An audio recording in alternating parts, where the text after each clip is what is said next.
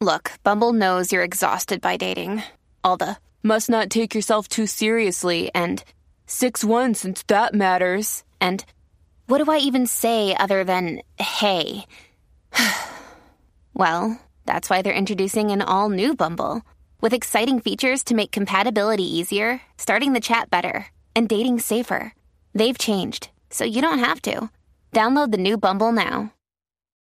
When you need mealtime inspiration, it's worth shopping Kroger, where you'll find over 30,000 mouth-watering choices that excite your inner foodie. And no matter what tasty choice you make, you'll enjoy our everyday low prices, plus extra ways to save, like digital coupons worth over $600 each week. You can also save up to $1 off per gallon at the pump with fuel points. More savings and more inspiring flavors make shopping Kroger worth it every time. Kroger, fresh for everyone. Fuel restrictions apply. Hi, I'm Dr. Caroline Leaf, and welcome to my podcast, Cleaning Up the Mental Mess, a podcast dedicated to helping you take back control of your mind, mood, and mental health. In today's episode, I interview psychotherapist, best-selling author, and in-demand speaker Amy Morin on the 13 things mentally strong people don't do, the things mentally strong parents don't do, and things mentally strong women don't do. Amy shares some great tips and strategies you can apply to your everyday life to help you clean up your mental mess. Before we begin, I want to tell you something I'm so excited about. You can now pre-order my new book, 101 Ways to Be Less Stressed. This book is packed with simple self-care strategies to help boost your mind, mood, and mental health. Right now, when you pre-order, you can get 20% off. This book is great for holidays and birthdays, or simply just for yourself. Just go to drleaf.com for more details and to order. The link will also be in the show notes. If you enjoy my podcast and want to know how you can help me continue making them possible, please consider subscribing wherever you listen and leaving a 5-star review. And please continue sharing this podcast with friends, family, and on social media. And now on to today's podcast. Amy Morin, welcome to the studio. I'm so excited to meet you finally and to talk to you and about your amazing approach to life. I love it. Well, thanks so much for having me. Oh, it's a pleasure. And I love the fact that you just told me just before we started that you live on a sailboat. So please tell my viewers that you are on a sailboat right now. That is so cool. I am. So I spend most of the year living on a sailboat. A few years ago, I was living in rural Maine and it was cold and dark, and I became an author, so I didn't have to live right in one place. I could live wherever I wanted. So it occurred to us, let's go do something fun. So we moved to a sailboat in the Florida Keys. Oh my gosh, what a difference from Maine to the Florida Keys. I mean, totally, that's like, chalk and cheese in terms of weather.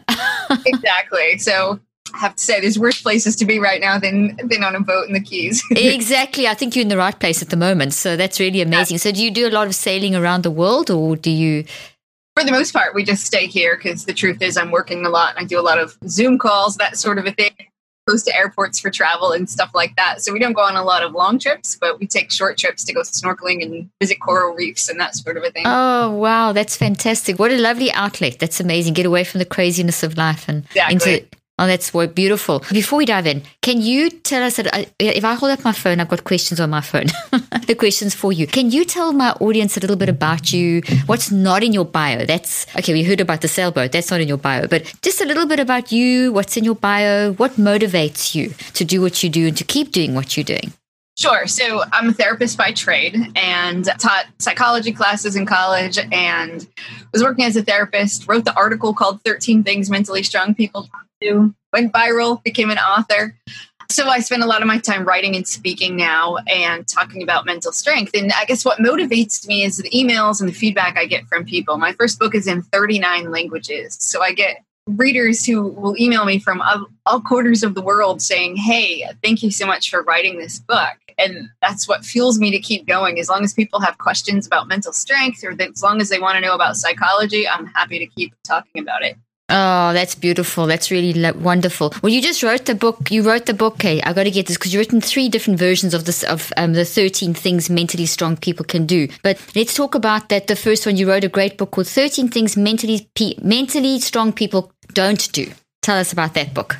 So, of course, people want to know, why would you write about what not to do? Exactly. Focusing on the negative. But it caught my attention. Right. And so as a therapist, I was taught to build on people's strengths. When they come into my office, I was told, figure out what they're doing well and tell them to keep doing more of that. But, at some point in my career, I thought, well, I'm doing people a disservice if I don't point out that maybe just one or two bad habits are keeping them stuck. And the only way I can explain it is if I went to see a personal trainer and they told me to run on the treadmill and I kept doing that, I'd hope to see some progress. But if they didn't tell me to quit eating so much junk food, I might not, or I might, after I got done running, I might eat a dozen jelly donuts and then not know that I'm just outdoing all of the hard work I just did. So it became clear to me that, okay, if I want to help people make progress, then it's okay to point out, hey, you have this one or two bad habits and they're keeping you stuck. They're holding you back. It's counterproductive to all the hard work that you're doing. And, when I first started as a therapist, I thought, oh, this is great. I have all this information I learned in college, and I'm going to tell these people what I learned from textbooks, never imagining how much I did it myself. And I went through a series of losses in my life. My mother passed away. My husband passed away. My father-in-law passed away. And throughout that journey, I just became really interested in mental strength from a personal standpoint. And I started studying the people that came into my office because I wanted to know, how come some people went through hard times and they got stuck, and other people went through hard times and they really flourished and they grew from it? And the more I studied people, the more I realized it wasn't always about what they did. Sometimes it was more about what they didn't do. And so that's what led me to write the book. So that birthed it, yeah. That birthed the book. I know we're looking at your bio and your story. You were very young, as you were widowed very young. I was 26, and my husband passed away from a heart attack. I'm so sorry. You're supposed to have a heart attack when you're 26. Yeah, very. And it was, very similar to the way that my mother had passed away from a brain aneurysm. And so she was here one minute and gone the next with no warning, no nothing. And was that close to your husband dying? So it was 3 years to the day. Gosh. Then my husband dies of a heart attack. Same thing. He had no history of known heart issues. Oh my gosh. And was completely healthy one minute and gone the next. And so what it did to me, to lose two people in really sudden and unexpected ways, it was tough to wrap my brain around it. I felt like I was just grieving for a whole decade. Shame. That's terrible. And then you said your father-in-law passed as well?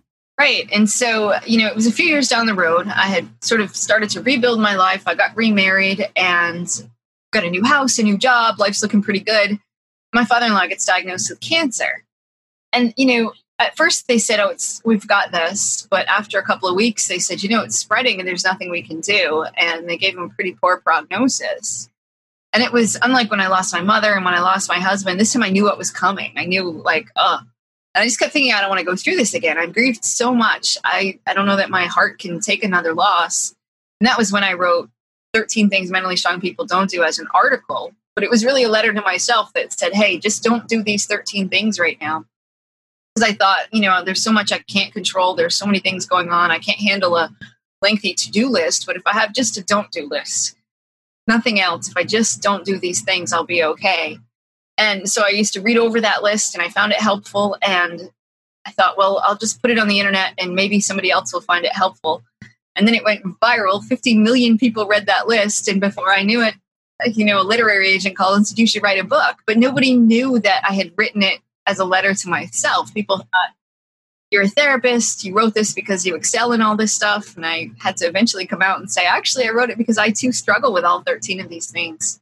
Oh my gosh, that's what a beautiful, authentic way to start a journey like that. I mean, it's just an incredible thing. And the reason I also wanted to ask you about the grief things is, as we know, with it, people are going through so much grief at the moment. Right. Those people that are losing. So I think this message of yours is also very timely. So I would love you to just unpack a few of those 13 for people now, because I know right now there are viewers watching that are suffering from grief from having lost people in COVID-19 or for other reasons, whatever other reasons now. So that would be, I love the concept. So instead of thinking I've got to do this and got to do that, you went through the normal process of grieving, obviously, but this is how you pulled yourself through by focusing what you shouldn't do. Very brilliant concept. I love it. So can you unpack a few for us? Is that okay? Absolutely. So number one on the list is that mentally strong people don't feel sorry for themselves.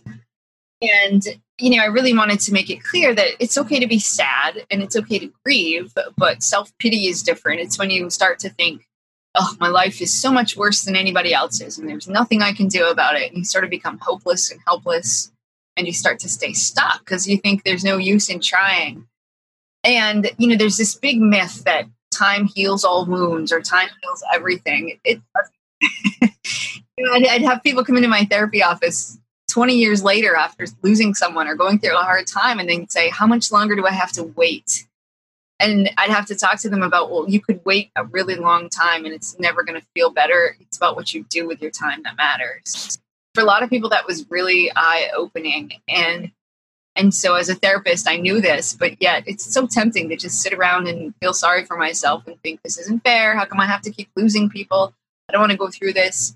But obviously that wasn't going to be helpful. So I had to figure out how to go through healthy grief. How do I let myself be sad? How do I let myself be angry? How do I allow myself to feel all of those emotions without falling into that self-pity trap? And it was about just making sure that I didn't start to dwell on all the negative or think about everything I didn't have. I practice gratitude. There's still plenty of things in life to be grateful for, even when you feel like things are really rough. Same with right now. I know so many of us are tempted to talk about what we don't have. People are saying, I don't have a social life. I don't have a steady income anymore. I have to stay home. But we have clean water. We have electricity. We have so many things going on. We have Zoom to be able to talk to each other through isolation. Exactly. So many things right now that are positive. And I know it's hard to look at that sometimes, but just changing your mindset and saying, well, every day I'm going to identify 3 things I'm grateful for that can change your whole life.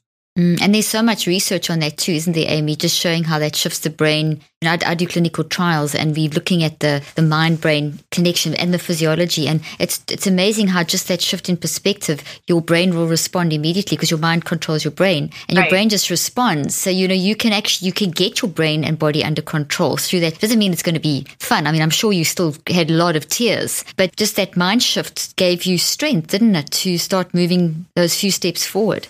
It did. And the research on gratitude, I feel like it solved so many issues in our lives, from sleep issues to our health problems to depression, anxiety, those things that can all help combat a lot of the problems that we face. And so just to make that mindset shift and say, okay, I'm going to be really conscious about identifying what I feel grateful for.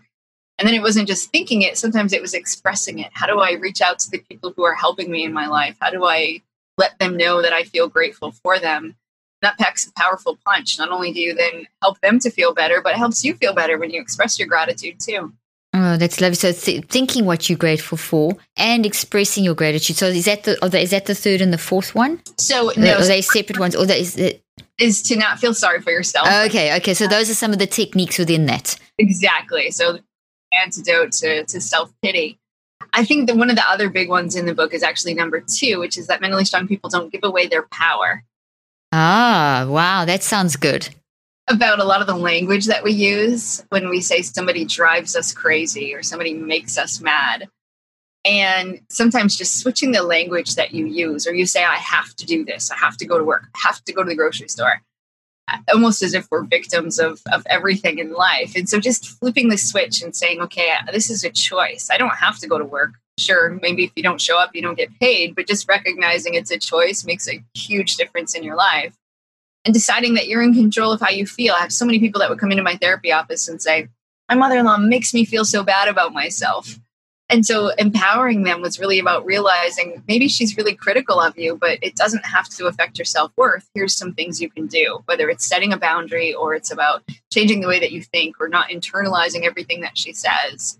And I think right now, the language that we use is especially powerful too. If you say, I'm stuck at home versus I'm choosing to stay home to stay safer, there's a big difference in that. Or for people who are saying, this isn't fair because we can't get out and do whatever we want, just shifting your mindset and saying, well, I'm choosing not to get out there right now because I want to keep myself and other people safe, really changes the way you feel. Oh, I can't agree with you more. It shifts the way that your body handles stress, because stress is actually good for you. So what you've actually just described is that whole shift physiologically in our body and brain that happens when we shift stress. Because when you say, oh, I have to stay at home, it's so terrible, I'm isolated, I can't see anyone, you immediately go into toxic stress and 1,400 neurophysiological responses work against you and your brain just goes into like insane states. So by you just saying that simple statement of rather say, well, I choose to stay at home to keep myself, that is absolutely brilliant, because now suddenly 1,400 1,300 neurophysiological responses work for you instead of against you. So you feel so much better. That's just amazing. Just such a simple flip of the switch, as you say. I love that one. That's really good. You probably have heard me say that no diet or exercise routine will work unless you get your mind and mindset right. That's why I love Noom. Noom is the habit-changing solution that helps users learn to develop a new relationship with food through personalized courses. Based in psychology, Noom teaches you why you do the things you do and empowers you with the tools you need to break bad habits and replace them with better ones. Noom is not a diet. Rather, it is a tool to help you develop the right mindsets around health, fitness, and food. Noom doesn't tell you what to do and what not to do. It teaches you how to look inside your own mind and make better decisions for yourself. Noom also connects you with a personally assigned goal specialist and community of other Noomers, so you'll have all the support you need to empower your change. You don't have to change it all in one day. Small steps make big progress. Sign up for your trial today at Noom, noom.com/Dr. Leaf. What do you have to lose? Visit noom.com/Dr. Leaf to start your trial today. That's noom.com/Dr. Leaf. The link and details will be in the show notes. So, Amy, you made a comment that I thought was very important, and you said that we can say things like, that person makes me mad, or they have been so critical, or whatever. So someone's putting something on you, but you have to take that. Or you can choose not to. You were explaining that. Can you dive a little deeper into that? Because I think that's really important. Because people kind of feel like victims. I think that whatever someone else does to them, they just got to absorb and process. But you don't. You can resist stuff. Right. Sometimes we think, well, so-and-so makes me mad because they did something I don't like. But taking back your power is about saying, well, I don't like what that person did, but it's up to me to control my emotions. So you might manage your anger by going for a walk, you take some deep breaths, you do yoga, you meditate, whatever it is. But just owning it makes a big difference to say, I'm in control of how I think, feel, and behave, and it's up to me to decide how I respond to other people. That's very powerful. You can choose that response. You can choose how you think, feel, and choose in any one moment. That's really, I love that. And then can you give us a couple more of the 13? Sure. Another one that people often want to talk about is that mentally strong people don't worry about pleasing everyone. That's a great one. People pleasers. It's tough to break that habit. But so many people lose sight of their values. They forget who they are. They end up saying yes to everything and don't end up living the kind of life that they want to live. And the research on people pleasing is pretty profound. So that the number one way to drain your willpower is to become a people pleaser. If you have goals and you can't reach them, that's a great place to start looking. Are you doing so much throughout the day to please other people that you aren't working on yourself? Because when you say yes to everybody else, you have nothing left over to say yes to yourself and to work on your own self-discipline. That's so good. That's so true. So there's a nice measuring stick that you've mentioned there, about the fact that if you're not achieving your own, or you feel very dissatisfied with achieving your own goals, are you spending the day trying to please other people? Now you've drained all your energy, and we've got limited energy in a day, don't we? I mean, it's that we don't have endless amount of energy, and certain things are very draining. Now you've also written, this is amazing stuff. You've also now written books about doing for women and for parenting as well, in terms of the 13 mentally strong. Can you talk about maybe the one for women first, and then we can talk about the one for parents? Sure. So after my first book came out, I had so many questions from women, especially, who said, what does it look like to be a strong woman? And, we have so many icons of mental toughness, and they're often elite athletes who are men, or they're Navy SEALs who are men. And so women said, well, what does it look like to be a strong woman? And so I wrote this book with that in mind of, okay, how do I give examples of how to be a strong woman in today's world? But I really wanted to look at what are the bad habits that women are more likely to engage in. And it's not because we're bad or we're different, but there's a lot of cultural pressures and societal norms that are different for women. And the way that starting from the way that we raise little girls, we treat them with some subtle differences, but it affects how we respond to things, how we react. We sort of become programmed to do things in a certain way, and those things drain our mental strength. And so in this book, I really wanted to address those sorts of issues and the problems that tend to be more common among women. It's not to say men don't experience them, because I've had a lot of male readers who say, actually, I do a lot of those things too, but they're just more common among women. So for instance, comparing ourselves to other people is a big one. I saw that when I was listening to some of your stuff, and I thought that's such a good one. I'm so glad you brought that up. And interestingly, there's studies that will show, let's say that you're looking at Instagram And as a woman, if you see sort of this ideal looking woman, you tend to think, oh, I could never look like that. When a man looks at an ideal looking man on social media, he thinks, oh, I could do that if I wanted to. Isn't that amazing? It is. And wow. So, the time that we spend on social media and the cultural pressures that women feel, if you read a women's magazine, it's probably filled with beauty tips and makeup strategies. And even though, women, there's so much pressure, say, to spend doing our hair, putting on makeup, doing those sorts of things, we're busy. And then yet it's filled with productivity tips as if we're not good enough because we aren't able to get everything done in a day. A lot of pressure in a woman's magazine. You read it for relief and you're actually adding to your burdens. Exactly. Quite often that's the case. Gosh, so what's the antidote? Well, a big one is to just recognize that when you start to think of everybody as your competition, to realize that they're not.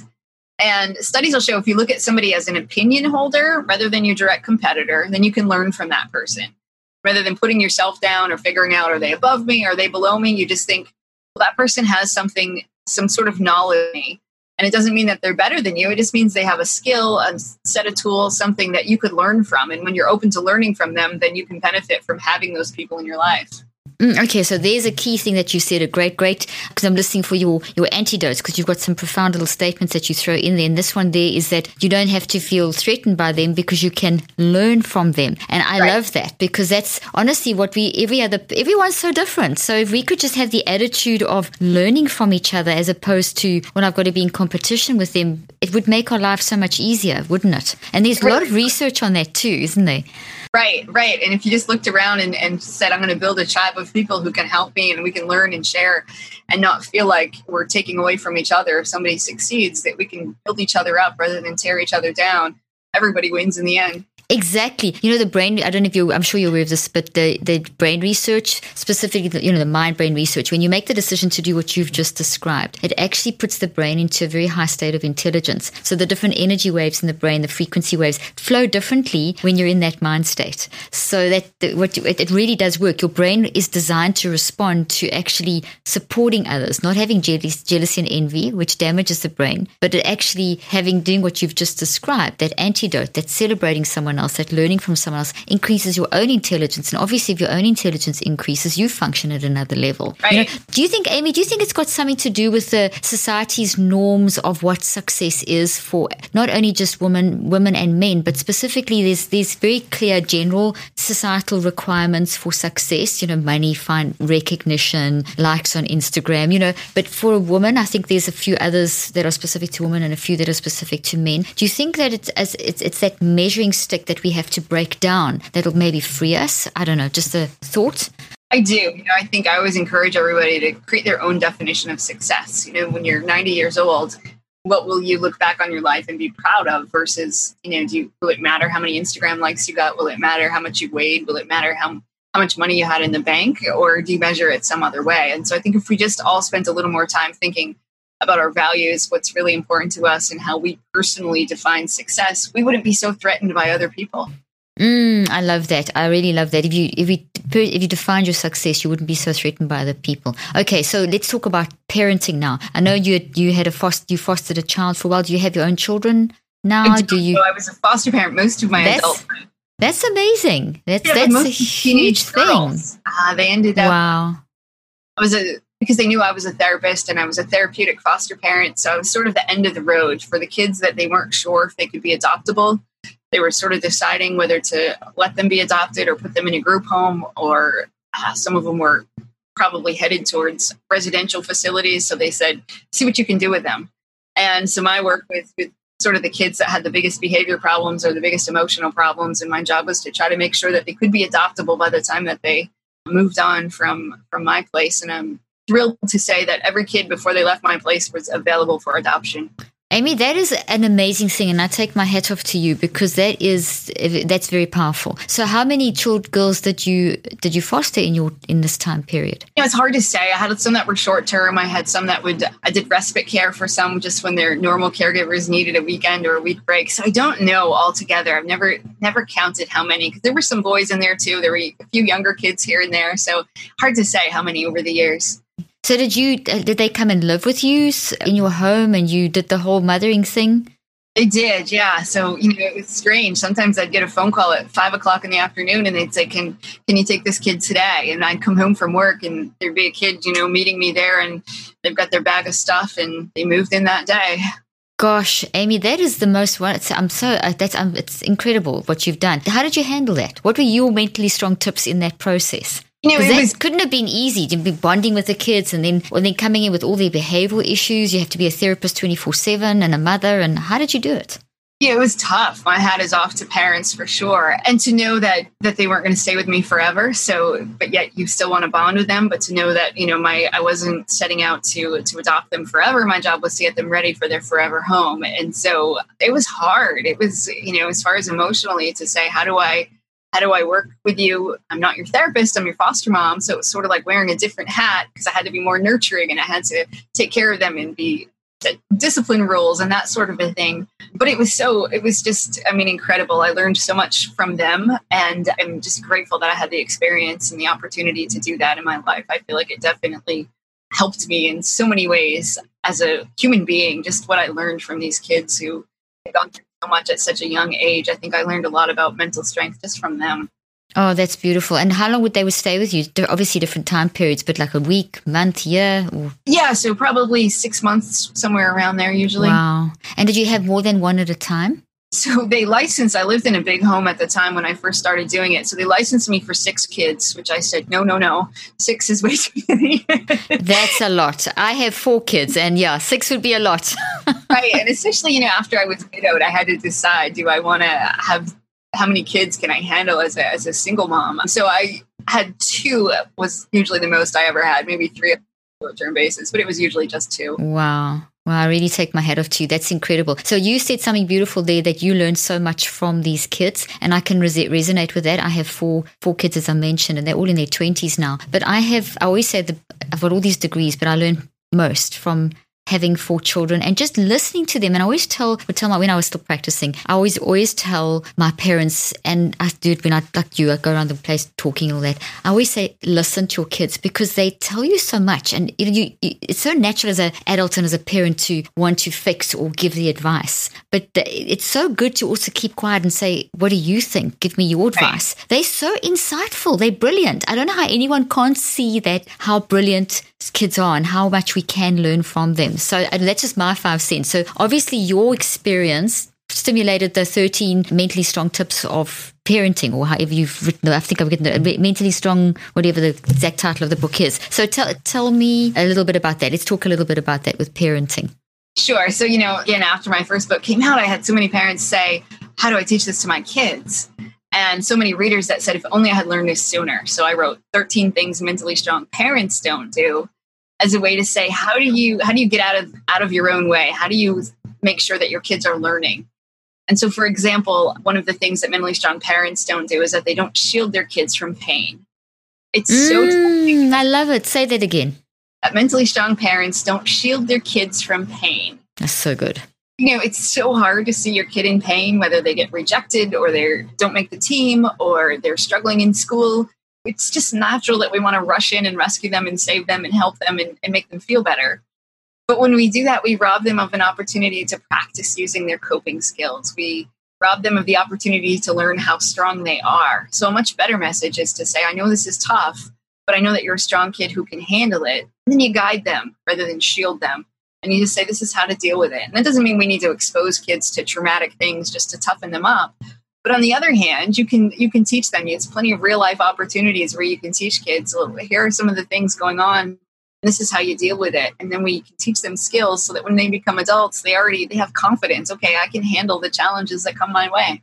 That's so important, because you definitely, in this day and age, you get your sort of parent who wraps a child in, bubble wrap and doesn't want them to experience anything and is jumping in there, solving all the problems and doing all the homework and but they crash when they have to go out into life, don't they? I mean, it's just really, that's really good. Can you give us a couple more tips? Sure. Another one is about not being responsible for your kids' emotions. Again, so I think there's too much pressure on parents to raise happy kids. And we feel like if my kid is sad, it's my fault. If they're anxious, then there's something wrong. So we run in and we try to save them from that. So if they're sad, we cheer them up. When they're angry, we calm them down. But we don't teach them how to do those things for themselves. And, there's this startling study where they interview these college kids and say, are you prepared for college? The vast majority of them said academically, absolutely. But emotionally, not. That they felt like, I don't know how to deal with loneliness. I don't know how to deal with anxiety. I don't know how to deal with being sad. If their parents aren't right there, then they don't know what to do. And so I think we're doing kids a huge disservice if we don't teach them, how do you handle your emotions when I'm not here to do it for you? Sometimes it's just so hard to get all the essential nutrients and vitamins your brain and body needs. That's why supplements can be a great option, but there are just so many out there and it can be confusing and overwhelming. Trust me, I know. So I did some research.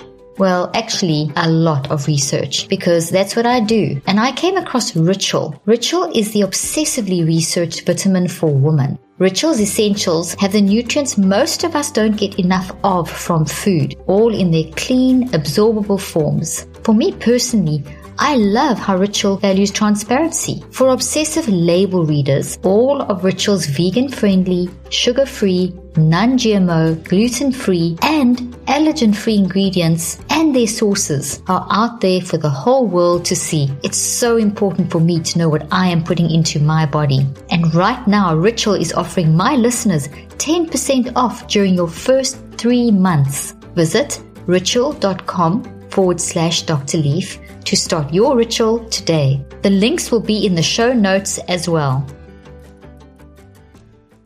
Okay, so that's probably one of the most important things. You've said so many important things today, but that's so important. And if I just look at the work that I do, you've just identified a core issue around why people battle so much as adults. Yes. It's because this is something we should be teaching children from when they're in school, when they're, it's at school to be taught, when they are young, as a young child in a home. Can you give a few little examples of how to do that? Because I know that we have a lot of parents, a lot of my viewers are parents, and I know they're saying, okay, how do I teach my child how to deal with their emotions? So they have a breakup with a boyfriend, or they get bullied at school, or they get shouted at by their teacher, or whatever.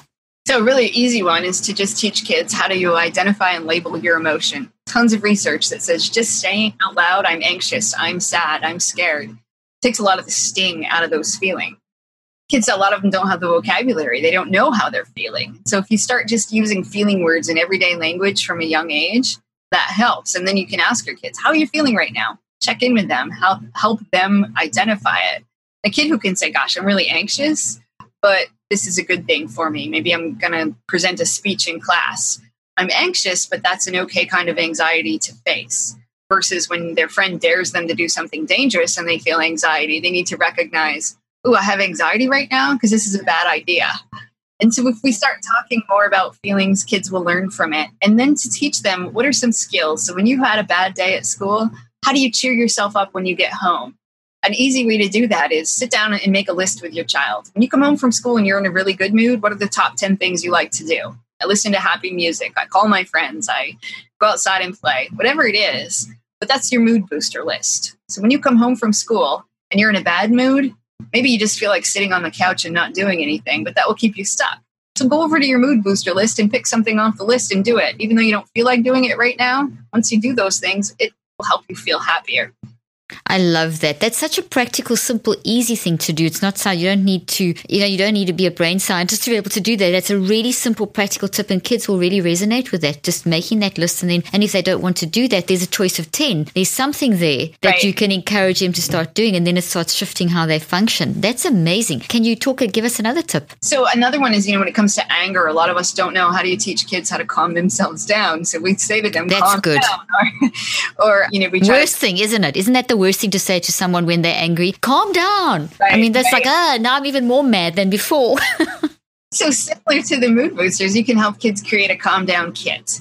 And maybe it's a box and you just put stuff in it like crayons in a coloring book. Or maybe it's a journal and they can write or they can draw. Or it's soothing music, something that smells good, scented lotion, something that really engages their senses.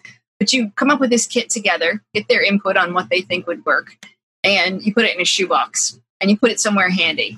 And when your kid's upset, rather than saying calm down or you have to get a hold of yourself, you can just say, why don't you go do something from your calm down kit? And the goal is that after a while, your child will start to recognize when they're starting to get angry and frustrated, and they won't have to turn to you for help. They can then eventually just go get their calm down kit themselves and figure out, okay, when I'm really anxious, when I'm starting to get really frustrated, these are the kinds of things that bring my mood back down. And it's about trial and error and practice. And they might find, coloring really works for me, so that's something I'm going to do. Or maybe they find if I go outside and I run around for a few minutes, that burns off all of the anger and then I feel better. But to look at it as a bunch of experiments, let them think, okay, you're a scientist and your job is to figure out what kinds of things work best for you and help them come up with ideas, but make sure they give you input too. And then just encourage them to experiment till you figure out what works the best.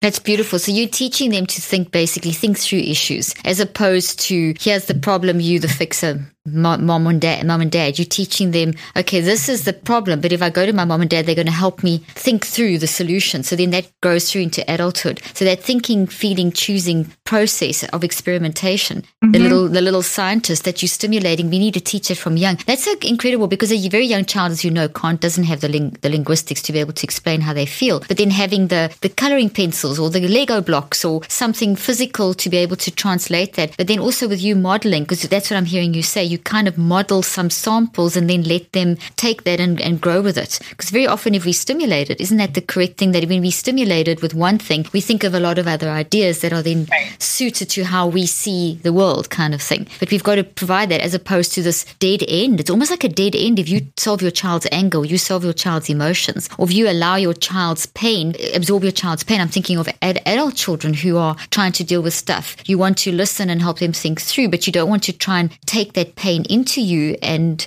then away from them. You can't suck it out of them and put it in you and hope they feel better. Does that make sense? Exactly. Is that what you're saying? Yeah, basically, exactly, is to just make sure that we're giving kids the tools and skills that they need so that they can say, okay, when I have an emotional issue, I can try to address how I feel about the problem. When I have another problem that I can solve, I've got the skills and tools I need to solve the problem. And then we want them to be confident enough to know, okay, when I face a challenge, whether it's a really tough breakup someday or some sort of economic crisis, I can handle it. Whether they're 30, 40 years old, they still know, all right, my parents trusted me when I was 6 to handle little things. So now I know as an adult, I have the strength I need to get through this too. Oh, that's so good. I'd love to ask you a question related to this with a lot of your graduate students now, people in their 20s and 22, 23 that have just finished college or have just started a job, and now COVID's thrown their dreams and hopes into this flux. And there is, because I'm sure you've seen in the media, and it's just we're getting a lot of those kind of questions as well with what we do. How would you advise someone who's at that stage in their life to have hope and to manage their sort of emotions in this time, based on what you've just said, this sort of toolkit idea? Because maybe they've never had that toolkit. There's a good chance a lot of them haven't, and now they really are stuck. Right. So I think it's a good time to just figure out, okay, well, how am I feeling? Are you anxious? Are you angry at the situation? Are you just frustrated? The things you're missing out on. I know college students are missing out on graduation, say, or they missed out on their whole last semester of being able to finish school, that sort of a thing. So just label your feelings. Great time to do that. Take a look at what are you anxious about? Is it the financial aspect? Is it just the uncertainty? Is it, just anxious about the future of the job market? Figure out what can you problem solve?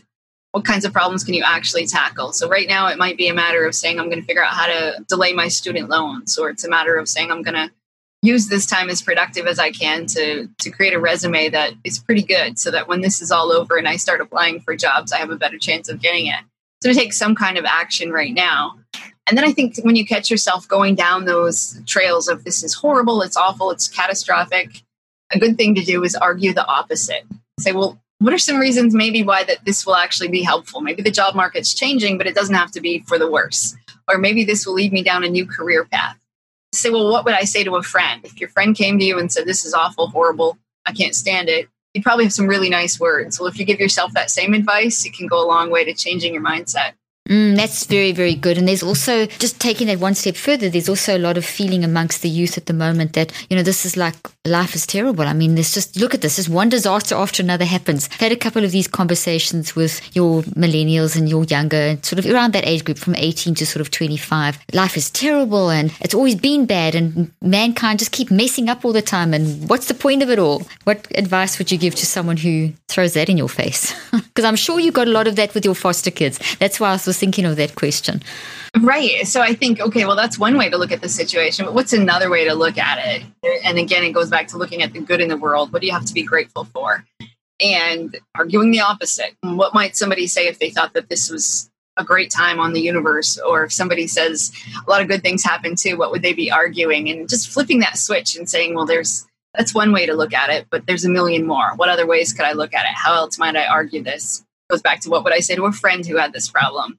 But just really recognizing that thinking that way isn't going to be helpful. So you have other options. You don't have to think that way. I think that's lovely. So to summarize what you said, let me hear if I've understood you correctly. You have other options, so you don't have to think that way, number one, because it makes you feel awful. And then number two, you can argue against that. You can actually think of, okay, well, this is how I'm feeling. Even if I don't feel the opposite, what is the opposite argument? Because maybe as you start talking about the opposite argument, your feelings will align. Generally, they do. And then to give advice to yourself as though you're giving someone else advice. So those are 3 little strategies. That I understand you correctly? You got it. In terms of perfect. Oh, well, I love this. Okay, Amy, what are your concerns about maybe what's going on in the wellness industry out there? Because it's massive at the moment, the self-help wellness industry. Do you have any concerns, and do you have any sort of excitement about what's happening? Both ends of the scale, or maybe? Yeah, I guess, my concern is that a lot of people are more isolated than usual. So for people that were already lonely, I think this is compounding their loneliness. But on the bright side, I feel like there's a lot that has been done in terms of the stigma of depression, of anxiety. More people are talking about it, and there's, online therapy is more available now than it ever has been. And so people who have hesitated in the past to contact an online therapist, right now it's a great time to do it. And I think more people are feeling comfortable about doing that. Which is great, yeah. And it's become, I think a lot of therapists had to get comfortable with that too, because it's really become, I think every single therapist out there is now literally almost every therapist is doing it online or has got coaching courses or something to help people. So there's more help now. So we've moved into an era of people actually connecting and really making and being ready to face the issues. Any last pearl of wisdom that you'd like to tell our listeners? It's been wonderful what you've said so far. Everything's been so valuable. Any last comment? Yeah, I would just say you're stronger than you think. Your brain will sometimes underestimate you or doubt you, but just because you think it doesn't make it true. And one of my favorite strategies is just challenge your brain. When your brain says you can't do something, say challenge, accept it, and go try to do it anyway. And you can train your brain to see you differently after a while and to recognize that you're more capable and competent than your brain will give you credit for. Oh, I love that. That's very wise advice, wise and real advice. I love that. Amy, how can people get hold of you and find you? The best place is my website, which is Amy Morin, LCSW, as in licensed.clinicalsocialworker.com. Perfect. Well, we'll put that in the show notes. And thank you for your time. It's been so interesting, so practical. And thank you for doing it on a sailboat. I've never interviewed someone on a sailboat before. It's beautiful. I heard a little bit of the wind in the background. It's so lovely. Thank you. Well, enjoy it. And thank you so much for your time, and stay safe. I will. You as well. Thank you so much. I hope you found today's podcast interesting and helpful. If you want more tips and help with managing anxiety, depression, and mental health, be sure to visit my website at drleaf.com and to sign up for my weekly newsletter, where I also include a schedule of my speaking events and so much more. And follow me on social media. I'm on Twitter, Facebook, and Instagram. Just look for Dr. Caroline Leaf. Also, I love seeing all your posts on social media about this podcast. I love seeing what resonates with you and what you've learned. So be sure to continue posting and tagging me and letting me know what you think and how these tips worked out for you. And don't forget, leave a review and keep spreading the word about this podcast. Thank you for joining me today. I really hope you learned something new and helpful. Till then, I'm Dr. Caroline Leaf.